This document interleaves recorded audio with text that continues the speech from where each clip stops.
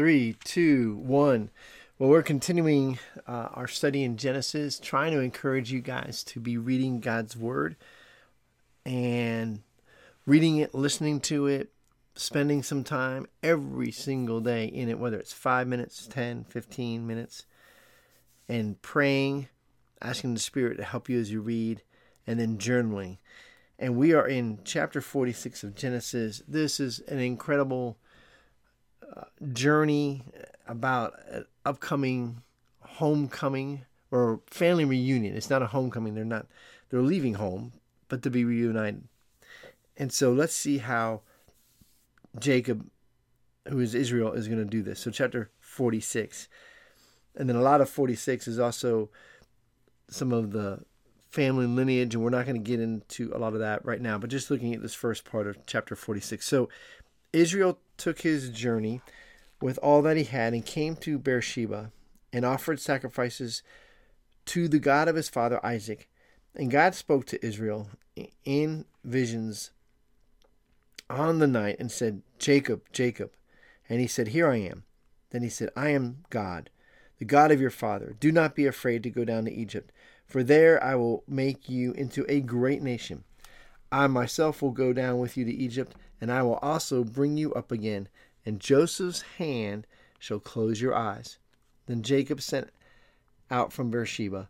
The sons of Israel carried Jacob their father, their little ones and their wives, in the wagons that Pharaoh had sent to carry them. They also took their livestock and their goods, which they had gained in the land of Canaan, and came into Egypt, Jacob and all of his offspring with him, his sons' sons with him, his daughters and his sons' daughters, all his offspring he brought with him into Egypt. Now these are the names and the descendants, so we won't get into that part. But just here we don't see Israel or Jacob spending much time pursuing God, but here he seems to think he needs to go to Beersheba to call on the Lord.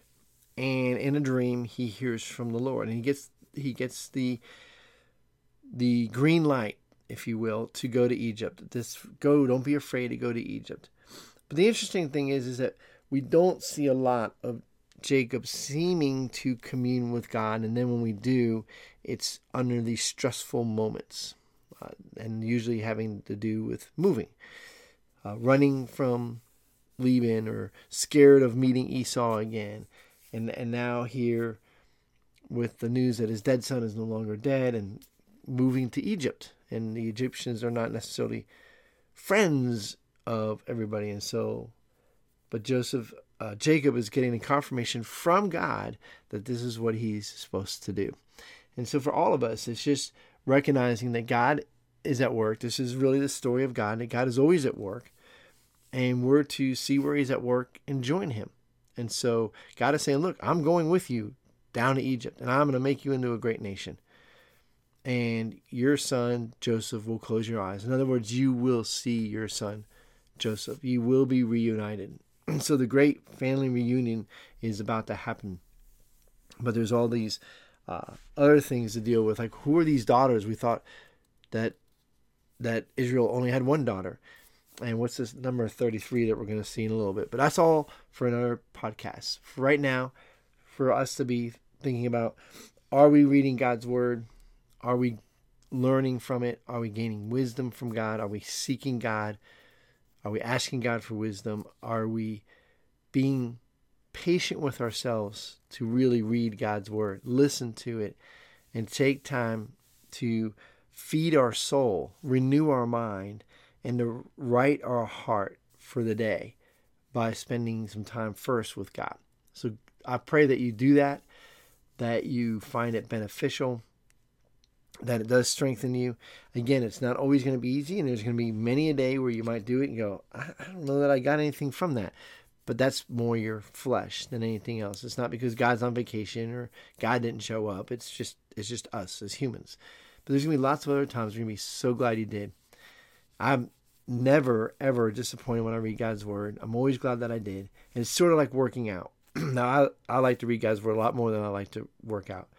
But when I'm done with a workout, I'm never disappointed that I worked out. But I might probably didn't want to work out. So if you don't want to read God's word, that's okay. Go do it anyways. Spend some time asking God through the Holy Spirit to help you as you read God's word. And then read his word. And then afterwards pray, Lord, I just read this. I don't know that I understand it, but God, enlighten me, help me, and thank you for your word. In Jesus' name, right? So just, it's not complicated. It's not physics. It's it's pretty simple. So read God's word. I hope you have a great weekend. God bless you. Talk to you soon.